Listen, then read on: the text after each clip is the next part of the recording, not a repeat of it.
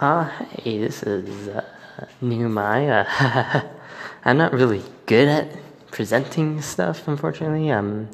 Nor do I have any ideas, but I am plenty good with 3D modeling and texturing and just general concept stuff. Helping to develop ideas, adding to them.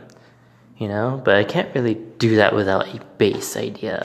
So I'm really more of the type of guy that would help continue to develop, but will never really create something of his own.